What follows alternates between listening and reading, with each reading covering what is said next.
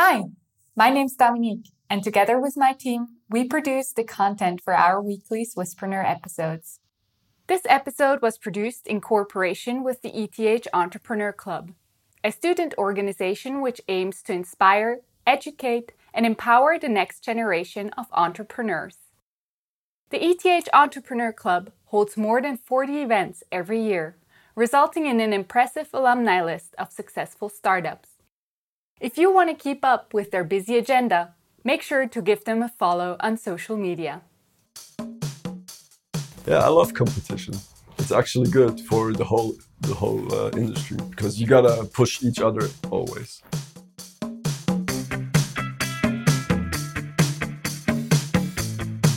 Welcome to the Swisspreneur Show, a podcast about startup stories and hands-on learnings from experienced entrepreneurs. Here's your host, Sylvan.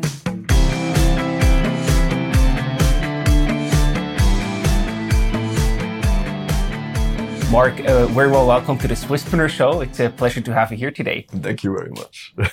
You're the co-founder and CEO at Yasai, a vertical farming company that is also based on the circular economy. So we're going to talk about your story, but before we do so, we would like to really start with your personal background. You studied architecture at the ETH in Zurich with a master's degree. That's not the really common way of then segueing into entrepreneurship. No, it isn't. So in what way has that actually enabled you to become an entrepreneur? In what way was it maybe also a challenge with having that background? An architect becoming a farmer, that's basically the story. And why would an architect become a farmer in the 21st century? Mm-hmm. This is the main question we should ask ourselves. And if we look at architects, learn a lot about space in general. So this is, we master space. This is what we have to do, or what we are educated to. And in this sense, if you look at the world as an architect, you'll recognize that agriculture requires so much space. Mm-hmm. 40% of all ice-free land is used to feed 8 billion people today. And this is a huge problem because if you look at where these people actually live, it's within the metropolitan areas, more and more so. By 2050, we will be urbanized by 68%. So most people will live and already live today in cities. Mm-hmm. And this area is just 3%. So you have 3% metropolitan areas, cities, and 40% agricultural surfaces. And this is a problem which is spatial. So this is why an architect starts to shift the look from the urban towards the countryside. And this is a big trend going on right now in the whole architecture scene. Mm-hmm.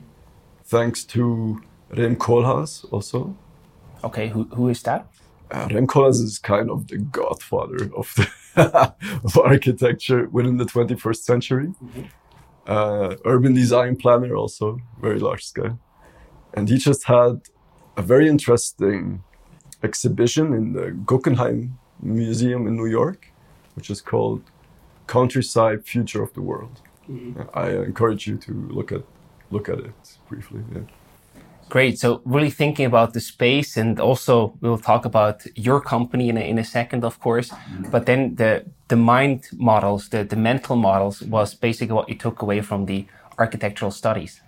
As an architect, you learn how to not to count work with time. Because you're doing models, you work night shifts. Right. You work for a passion. Mm-hmm. And I think that's the same in entrepreneurship. You don't work for a certain amount of time, you work for a goal and a vision, and it's an ambition to reach a certain goal. Mm-hmm. So this is pretty much the same feeling still. Yeah. And before you actually became an entrepreneur, you also took the traditional path. I would say you were a junior project leader at an architecture and planning office. Mm-hmm. What made you then leave this traditional way and saying, hey, I did my studies, I have a good job, probably pretty intense, but maybe also well paying, I'm not sure. But then actually saying, hey, I'll leave that traditional way behind me and start my own company? Well, I was fired. Luckily. What did you do to get fired? Motivation was lacking. Mm-hmm. So I'm a person which is very quickly motivated and excited about things, but once it bores me, bye-bye. And the same thing happened there. Mm-hmm. And there was a junior project leader in Gebäudetechnik, which is building technologies. Mm-hmm. And it was nice, to be honest. It was very nice. We had very nice projects, interesting projects. For instance, the Postfinance Tower in Bern. And at some point, I just realized that the ones who take the decisions always are the architects and the one who give the money, right? So I was like, fuck, I want to be the one in the decision because I know which decision would be best energy-wise and at this point of time. Right. That's why I was okay with quitting, and they fired me, but I was okay with that. And then I just went to ETH as a plan B, in a sense. Mm-hmm. Yeah. That's the story there. Awesome. I think that's an interesting story, because most often people in Switzerland, they don't want to get fired, and they also don't really talk openly about that. Mm-hmm.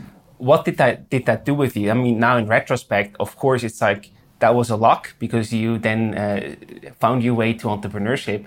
But was there also any sort of negative feeling in the moment when it happened? Oh, yes, of course. Insecurities. So you don't know. It feels like failure, but to be honest, it's great to fail because it disrupts your mindset and you need to really think new. Mm-hmm. You need to reshape and restart. How do you then cope with that, to not end in a negative way of thinking, but seeing it then as a positive thing? Fall forward. So this is the whole concept of looking to the future and not backwards. Mm-hmm. Yeah. So if you just focus on what happened in the past, you will be miserable. If you focus on what is possible in the future, you can be tremendously marvelous. Absolutely. And then maybe to sort of close the personal background section, there was also a trip to Mexico that actually really shaped you. Yes. Can you maybe talk a bit more about that and what it has to do with your entrepreneurial career then? Yes. Yeah. Actually, Mexico was a very big step in my personal development, I would say. Mm-hmm. Because you get out of this comfort zone. Switzerland's super safe. And then suddenly you're in a real big city. And this is what led me there, besides falling in love with the girl. But this is what led me there. And if you're challenged with the troubles of a real big city, which is extreme poverty at one side, but extreme affluent societies with crazy parties and stuff, you see the real spectrum of the world, which here in Switzerland, I would say, within this golden cage, you're not aware of. Is that a good or a bad thing? Both. Switzerland is a beautiful laboratory for a perfect world, let's say.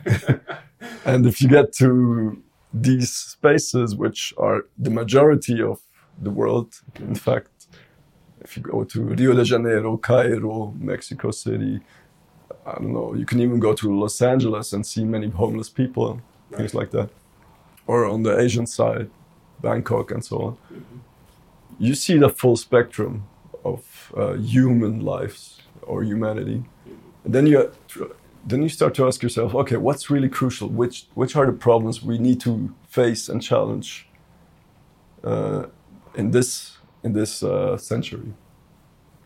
And this is something that I saw in Mexico, is food. Yeah. So food is it's the source of our lives. Right. And at the same time, there's such a diversity, which I experienced there. Mm-hmm. I thought my whole life was a lie because I saw all these different varieties of vegetables and fruits, which I've never seen, never heard of. Mm-hmm. And I think that's the tragedy of the today's supermarkets. If you go there, you just see a very, very small variety of what actually is out there. Right. And if we can bring back this diversity in food, I think this is also something we would like to contribute to. So yeah, let's talk about that, because then in February 2019, you started your own company, Yasai. Mm-hmm. Please talk a bit more, about actually what problem you solve and why the timing was right to tackle this specific market. So Yasai means vegetables in Japanese. That's what it is. And it's a technology. So if you look at technologies always enable us to do more things with less. Either it's less time, less work, or less effort, less energy. Mm-hmm. And the technology, vertical farming, the timing is very, very right there because the LED lights are super cheap now compared to 20 years ago. Right. And we chose a Japanese name for this company because the Japanese culture already implemented this technology very early on. But at this time, it was not very economical. Mm-hmm. Perhaps there because they have such a high density of people. So they really need to see how they work with space. Mm-hmm. In Tokyo, for instance, or Kyoto. But in the rest of the world, it was not a thing. Yeah. And then NASA came and took it. And they took it because it's very water saving. So you use 90% or 95% less fresh water because it's a circular system. And it's in fact growing more with less. So more produce with more quality and taste with less resources, less fresh water, less space, horizontal space, you just go up. Right. And also less ecological footprint in the sense that you say, we don't need food miles. We don't need pesticides. You can do it right here, right now, indoors, in your basement, on your rooftop, wherever you want, actually. So that's the beauty of it. And what can you actually grow? So what's like the product? What's the result? Theoretically, you can grow anything on hydroponics. Hydroponics is this soil-less farming method. So you don't have soil, you just have a substrate. And the roots are more or less swimming within this nutrient water mixture. Mm-hmm. Yeah. And you can grow anything in this, but the question is, what is economically feasible? Right, makes sense. And if we look at Switzerland today, economically feasible is for sure herbs. Mm-hmm. You can see microgreens grown like that from our friends Umami, for instance. Yeah. And we will focus on herbs and a bit bigger leaves, mm-hmm. leafy greens, such as pak choi, rucola, things like this. Yeah. And this is something we will see in different markets. Different things will be economically viable. Mm-hmm. What influences that? What is actually economically viable in a specific country or place on the earth? So vertical farming makes most sense where there's few arable space and few freshwater sources. Okay. If we look at the population of Earth, cities are exactly that. Mm-hmm. Arid areas, extreme areas, such as Middle East. Yeah. So the Middle East right now, the UAE just published a new governmental mandate for vertical farming. So they want to really boost that up. Great.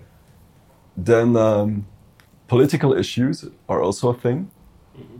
which means food security. So if you look at Israel, for instance, they are surrounded by the Arabic countries. Mm-hmm. And they do not have a real peaceful relation with them. So they rely on their own sources. So food security is a big topic there. And if you look at Switzerland almost imports 48% of all fresh veggies. So every second veggie you find is most probably from South Spain or Italy. And it just takes so much kilometers and energy to cool these products down from 1 to B and produce them and transport them. So this is that's a thing. So, if we get that correctly, for me, the scope of vertical farming is basically mind-blowing because you can solve and tackle so many of the big problems that we have. Yes. That's crazy. Yeah, that's really the beauty of it. If we do it in a smart way, let's say. What does that mean? Like, what's a smart way for you? A smart way is if we integrate it into the smart city.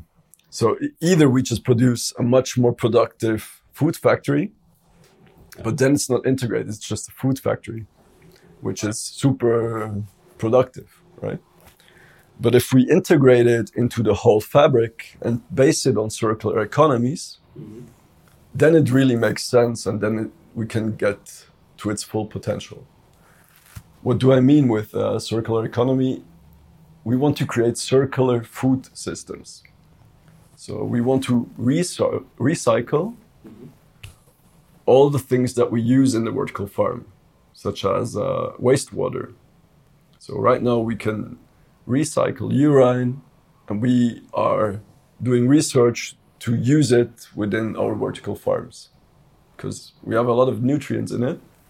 And today nutrients are mined. It's a finite resource. Right. And soon we will reach peak nutrients, such as we did with peak oil. Mm-hmm. And this is something where we have to start to think in cycles. Yes. This is something I would say is, if you do vertical farming, please do it this way. Are there also any downsides of vertical farming? I know you said like it works without pesticides, but are, like, for example, the nutrients in your greens, in your herbs, are they the same as you would have from a regular thing, basically? Yes. Very much. I mean, you can use each technology for good or for the worse, for the better. And vertical farming could lead to, in one extreme, highly automated food factories, which are monocultures par excellence. Yeah? Or on the other side, it could lead to integrated vertical farming systems, which improve resilience of smart cities. So you can use these both spectrums. But in terms of chemicals, there's fewer chemicals involved than ever before. Yeah. Because what we see today is chemically based, also organic or bio. It's hard to distinguish the outdoor farming between organic and non-organic, because at the end it's the same ecosystem, and sometimes these things just swap over. Right. So how can you actually regulate that without being indoors? Got it. What's also interesting to know, probably for the listeners, is what's your business model behind Yasai? Like, how do you earn money? Who are your clients, basically? What we offer at Yasai is something called farming as a service. We do not want to own the farms at the end. We just help our customers, which are, for instance, retailers, wholesalers, real estate developers, or farmers, traditional farmers. And we want to help them to build this technology into their spaces, and then also to operate these vertical farms. Because it's very different how they work and what kind of labor and experience and expertise you need. At the end, these vertical farms are highly automated, which makes them very profitable. But then you need a software. So suddenly you need someone who knows how to program things. You need the plant scientist who can read the plants in a scientific way. And it just switches. So you will still have the traditional farmer could become the vertical farmer in the future and have new business opportunities there. Got it. let's also look at the market size. Is there any number in terms of how big the market is or how fast it's growing that you can share with us? There's a very nice report from UBS, the Swiss bank, Food Revolution report, it's called. It was from July 2019. And what they actually describe is the food and agtech industry. It's an industry which is itself growing rapidly from 135 billion today to 700 billion by 2030. Wow. Yes, so the whole industry there is very, very rapidly evolving because of AI, disruptive technologies, digitalization, things like that. And within this food and agtech, you have different fields. So vertical farming, high precision farming, which is vertical farming, is one of them, which might reach about 23 billion by 2030. But there's also plant-based meat, or e-commerce, direct e-commerce for food, things like that. So these are different industries with one very large industry. Right. And this is why you will see, or you already see it right now, many vertical farming companies popping up all around the world. And you have big ones such as Plenty or AeroFarms from the US, Sky Greens from Singapore, or Infarm from our neighbors in the north, Berlin. Yeah. Great. So I see there's a lot of things going on and rapidly changing. So that's a very interesting market to be in. Now I'd like to focus on your entrepreneurial journey and also look at the obstacles and challenges that you faced along the way. One of the first challenges that you had to solve was that your first co-founding team actually didn't really work out. And then you actually eventually also split. Can you talk a bit more about how that showed, how you made the decision, and also how you successfully solved it to not, have no company at all in the end? Mm-hmm. Yeah, so that was, I think that was a hard decision, but it was necessary. Because first we were three. We were a biologist, we were a mechanical engineer, and an architect. The problem why it didn't work out with this particular group was time. So they wanted to contribute 20% of their time because one was doing a PhD next to it and one was in his master's. And to be honest, with 20%, you will not be able, in my opinion, to create a company. So this is where it didn't work out. And then at some point, we went different ways.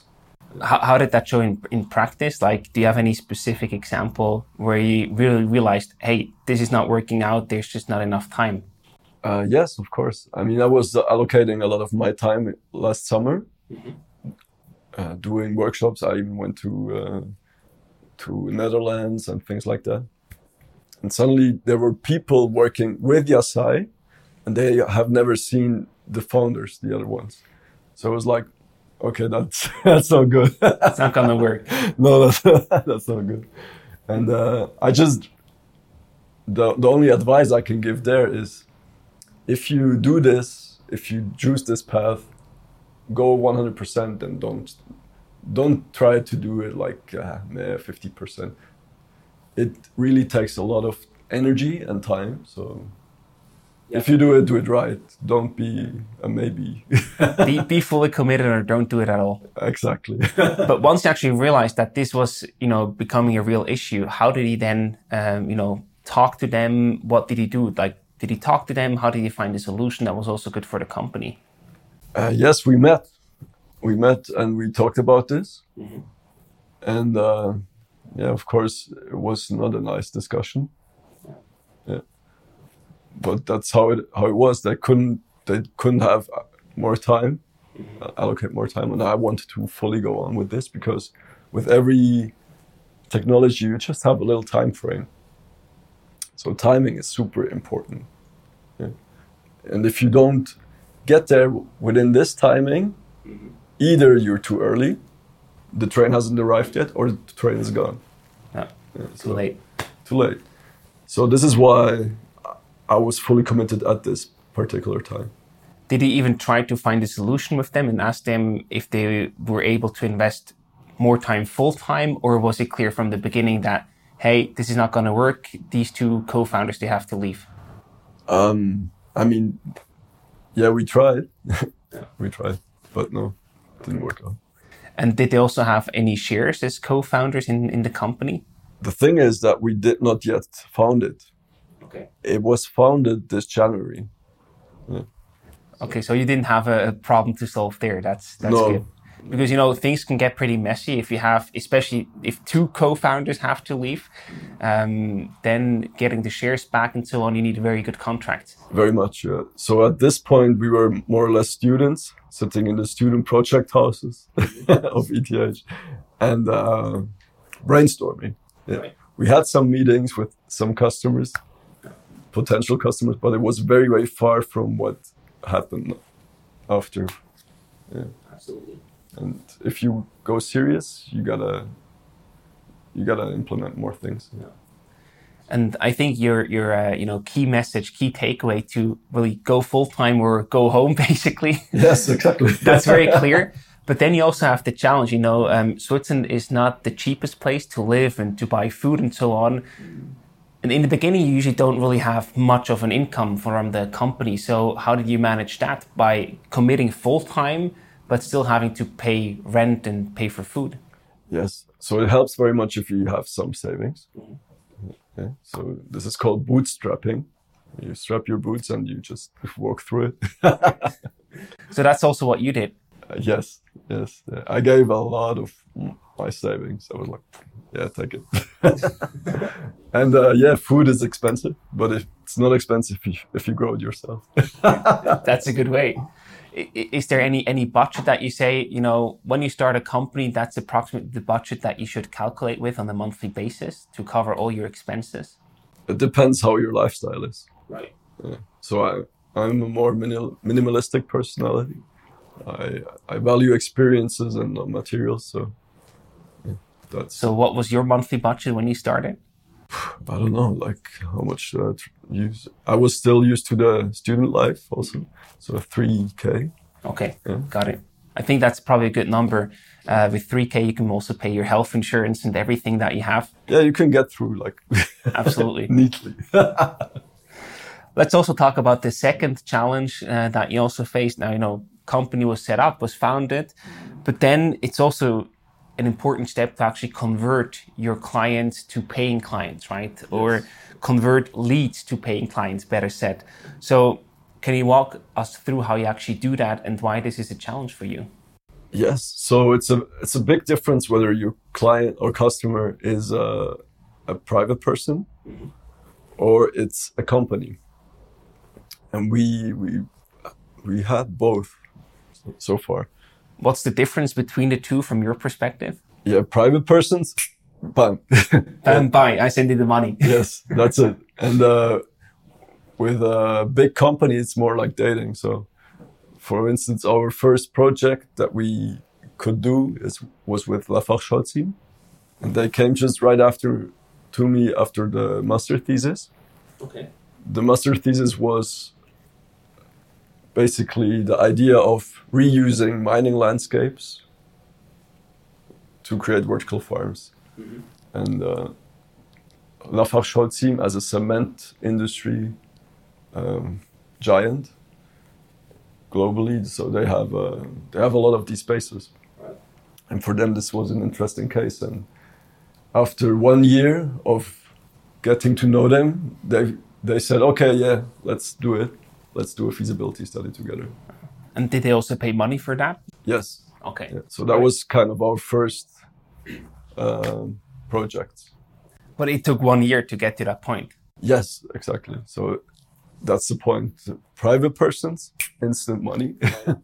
But less money usually, right? Yes, exactly. And, with many corporate deals in the B2B area, you often do like a free trial or like a free project to get to know each other. Is that something that you would recommend to do? Yeah, That's a hard question. Acquisition, that's how we call it. So if you do stuff for free, we call it acquisition. Right. But you shouldn't do that for too long, because at some point you also generate value for them. Mm-hmm.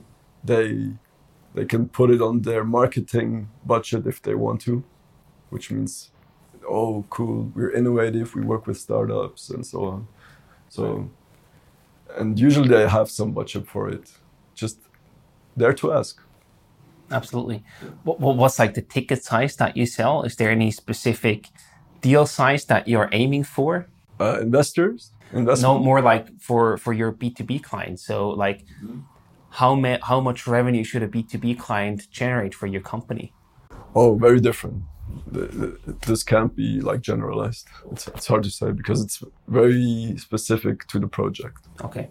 So for your business, it's really on a project basis, basically how you come up with the pricing then. Yes. So we have a product, of course, the Beyond Earth curtains. Mm-hmm. There we can set a price, which is easy. But for the vertical farms, they go very different with pricing. So what the product is there at the end is the plant. So there we have to have a pricing, and this is the great thing about vertical farming. We can be even cheaper for certain products, up to 40% cheaper when it comes to herbs, for instance. Than the regular herbs at the store and so on. Yes. Wow. Yes. That's impressive. Yeah, and that's a big thing for our customers. Right, especially if you do that at the larger scale, right? Then it really adds up. Yes, exactly. Yeah. So that's what we are doing right now. So we built the first farm for Zurich, vertical farm, and there we will focus on herbs and leafy greens to produce in a larger scale. Yeah. Looking forward to that one. When is the plan to be up and running? Yeah, the quicker the better, but I think it will be January. Okay. Next year. Yeah. January 2021. Depends on the waves of Corona, but of course. Yeah. Along the entrepreneurial journey, you usually also meet opponents and supporters. So let's take a minute to talk about that area. Opponents, you in the prep call, you told me that there were like people that actually stole data from you. Yes, that was a story from an employee. Mm-hmm. Yeah. That's a shit story. But please tell it. Yeah, so there was an employee, and he also wanted.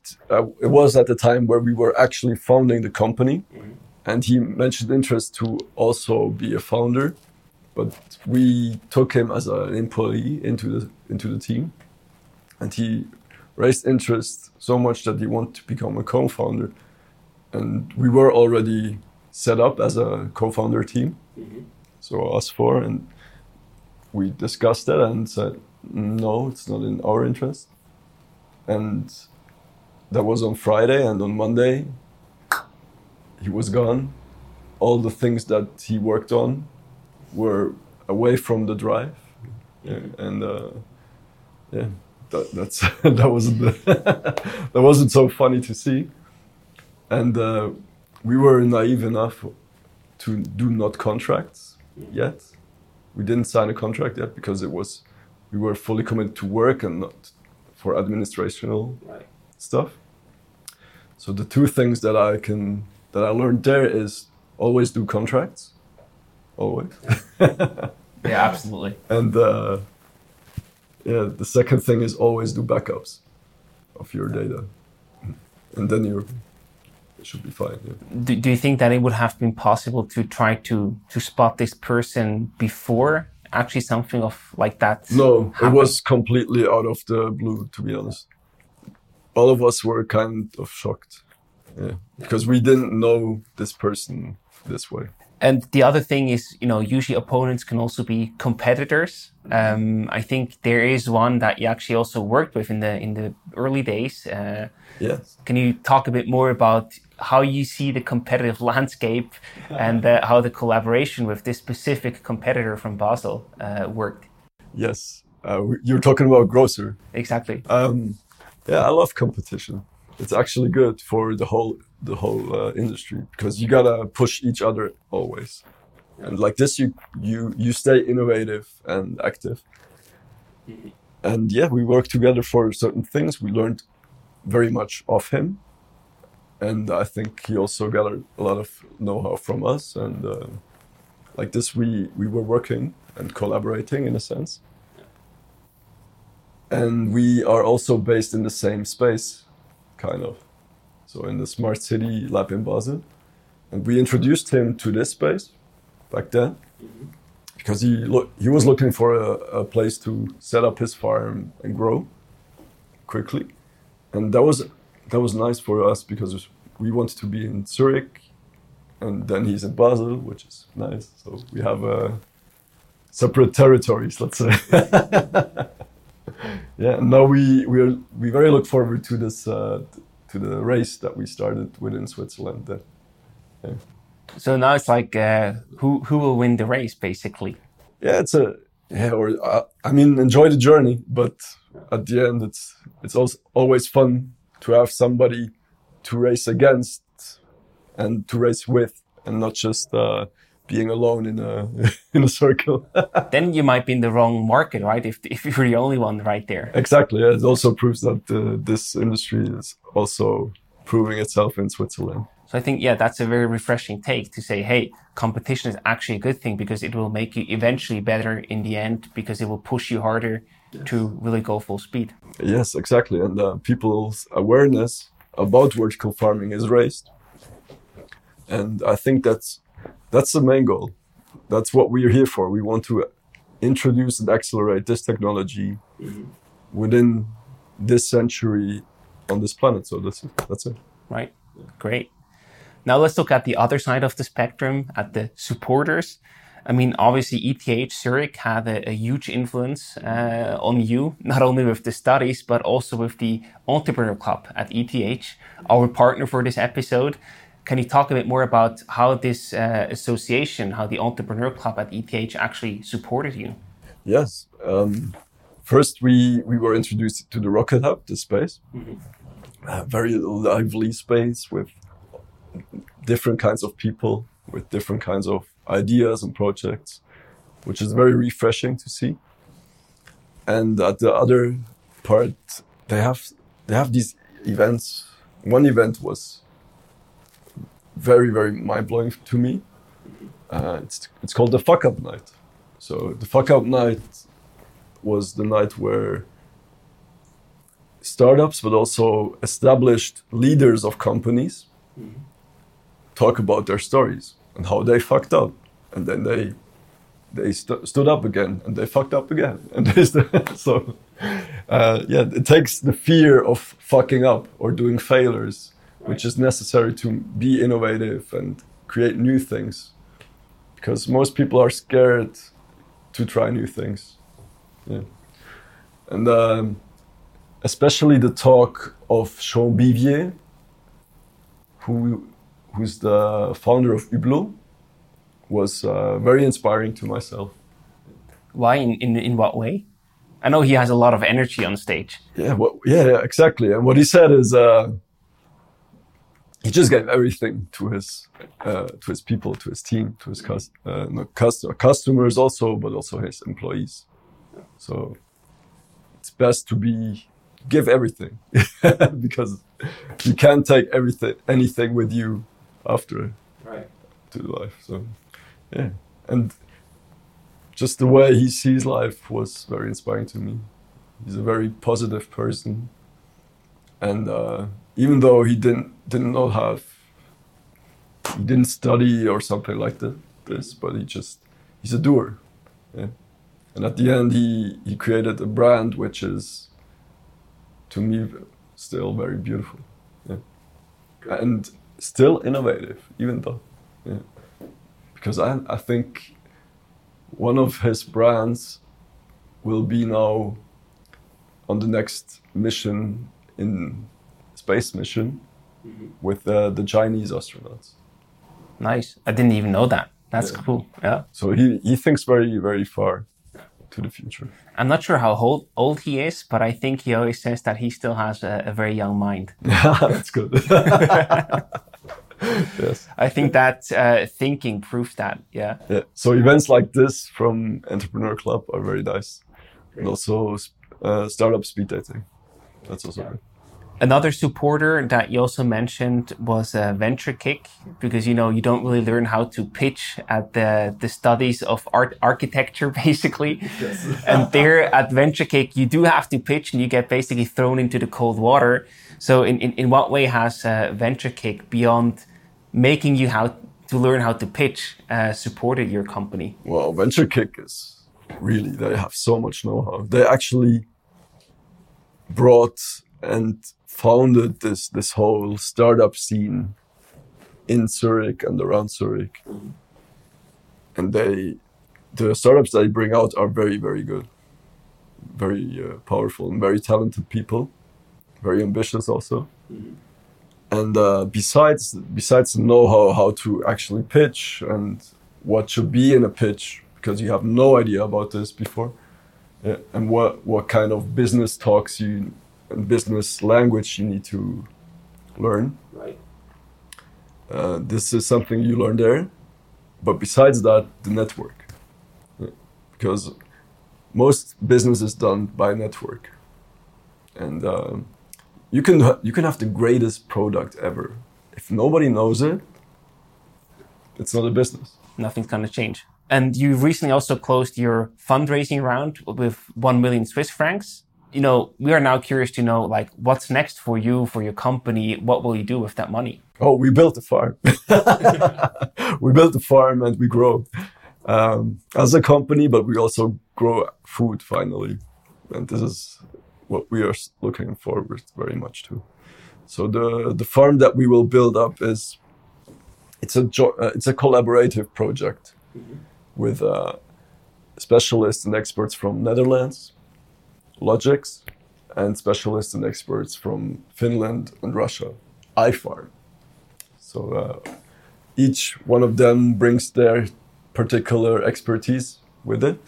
And they already have some established vertical farms all around the world, especially Logix.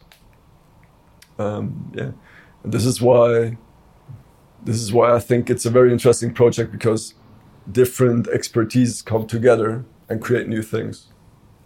And also, Fenaco will be involved in it from the market side. So they give us market access, they give us market know-how. Yeah. That's a very strong partner here in Switzerland, I can imagine. Yes, we are very happy to be able actually to talk with them and to think further with them also in the future, in the long term, and to establish perhaps new projects at some point.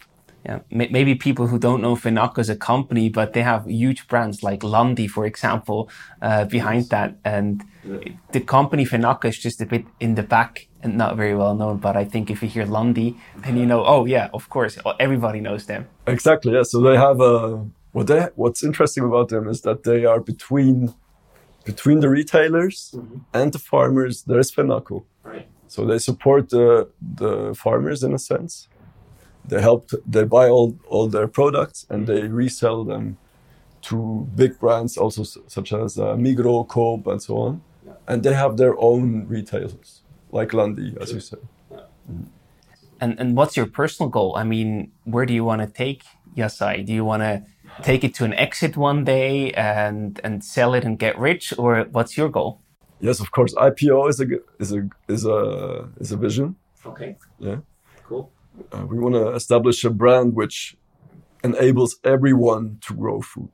Mm-hmm. And by everyone, I mean everyone. So I mean, everyone should be enabled to grow his own food with the right technologies, which makes you independent as a person, but also at the same time, you can personalize your food, which means because every gut is super different from any other gut. Sure.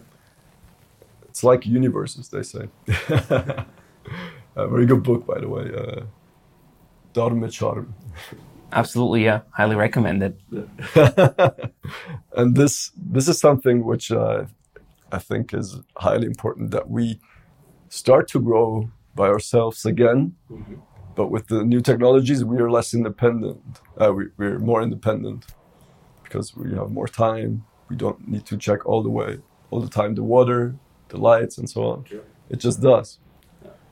And yeah, with Yasai, we want to enable everyone to grow more with less.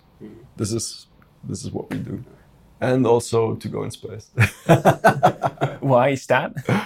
I mean, this is just every technology that we have today, such as internet, works with satellites, and or let's say also vertical farming was brought to the next,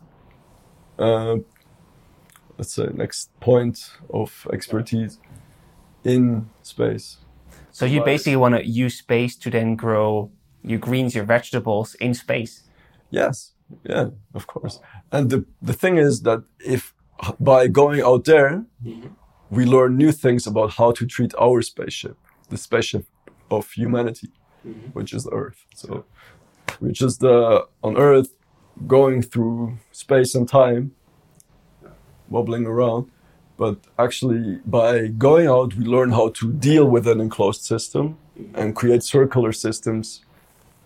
And when we can apply this know-how to Earth back, we as a humanity can create edible smart cities within a sea of biodiversity. Yeah. Instead of how it is today. Today it is islands of natural parks within a very urbanized world, right. Yeah, full of agricultural scenes and so things like that. So if we can reverse that, we can become a part of the ecosystem and the organism, planet Earth, and not little COVID. True. I find it very refreshing, to hear these big and also bold visions. I think that's impressive and very good also for the Swiss startup ecosystem to have people like you who have these bold visions and chase them. How do you make sure that you despite having the great and big visions, that you still find the bridge to build between execution that you need today, yes, and getting in the right direction, but also being able to then actually deliver and execute?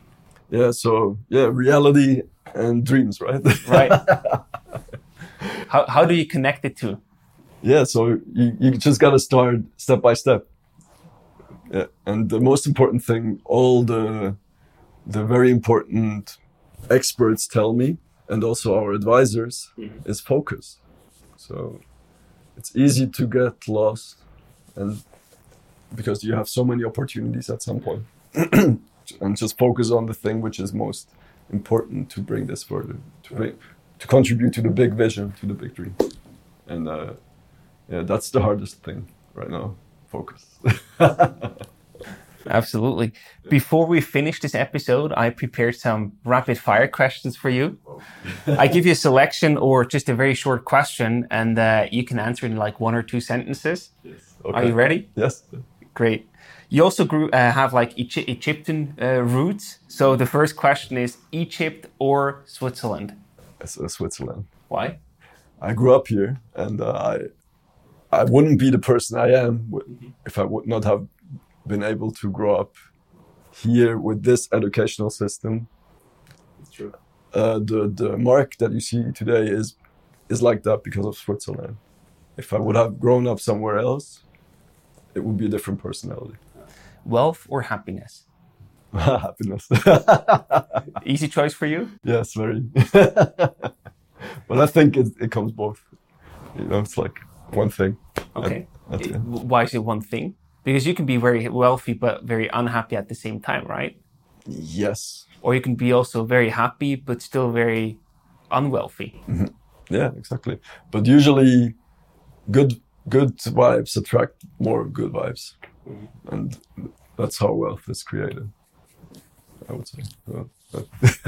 What makes you smile? Oh, good food. That's the right answer if you're a startup. Yes. Experience or expertise? Expertise. Yeah.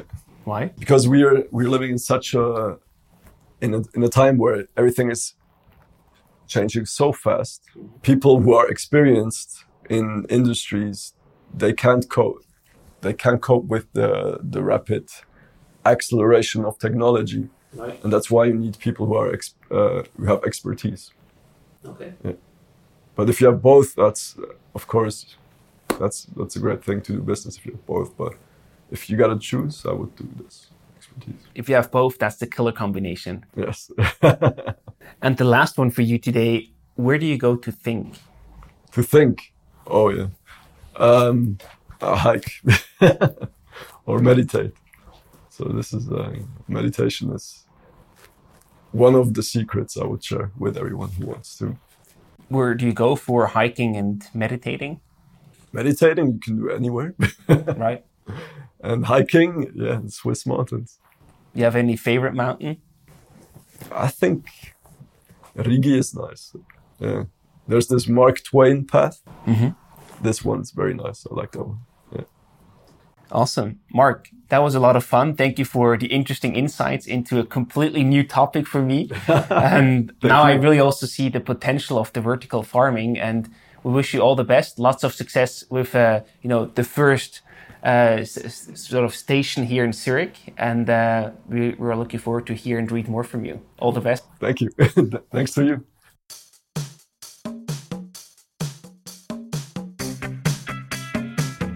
Thank you for tuning into today's episode.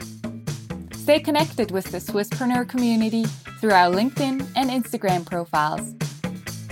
Make sure to subscribe to our show on whatever podcast platform you're using. See you next week for a brand new episode of the Swisspreneur Show.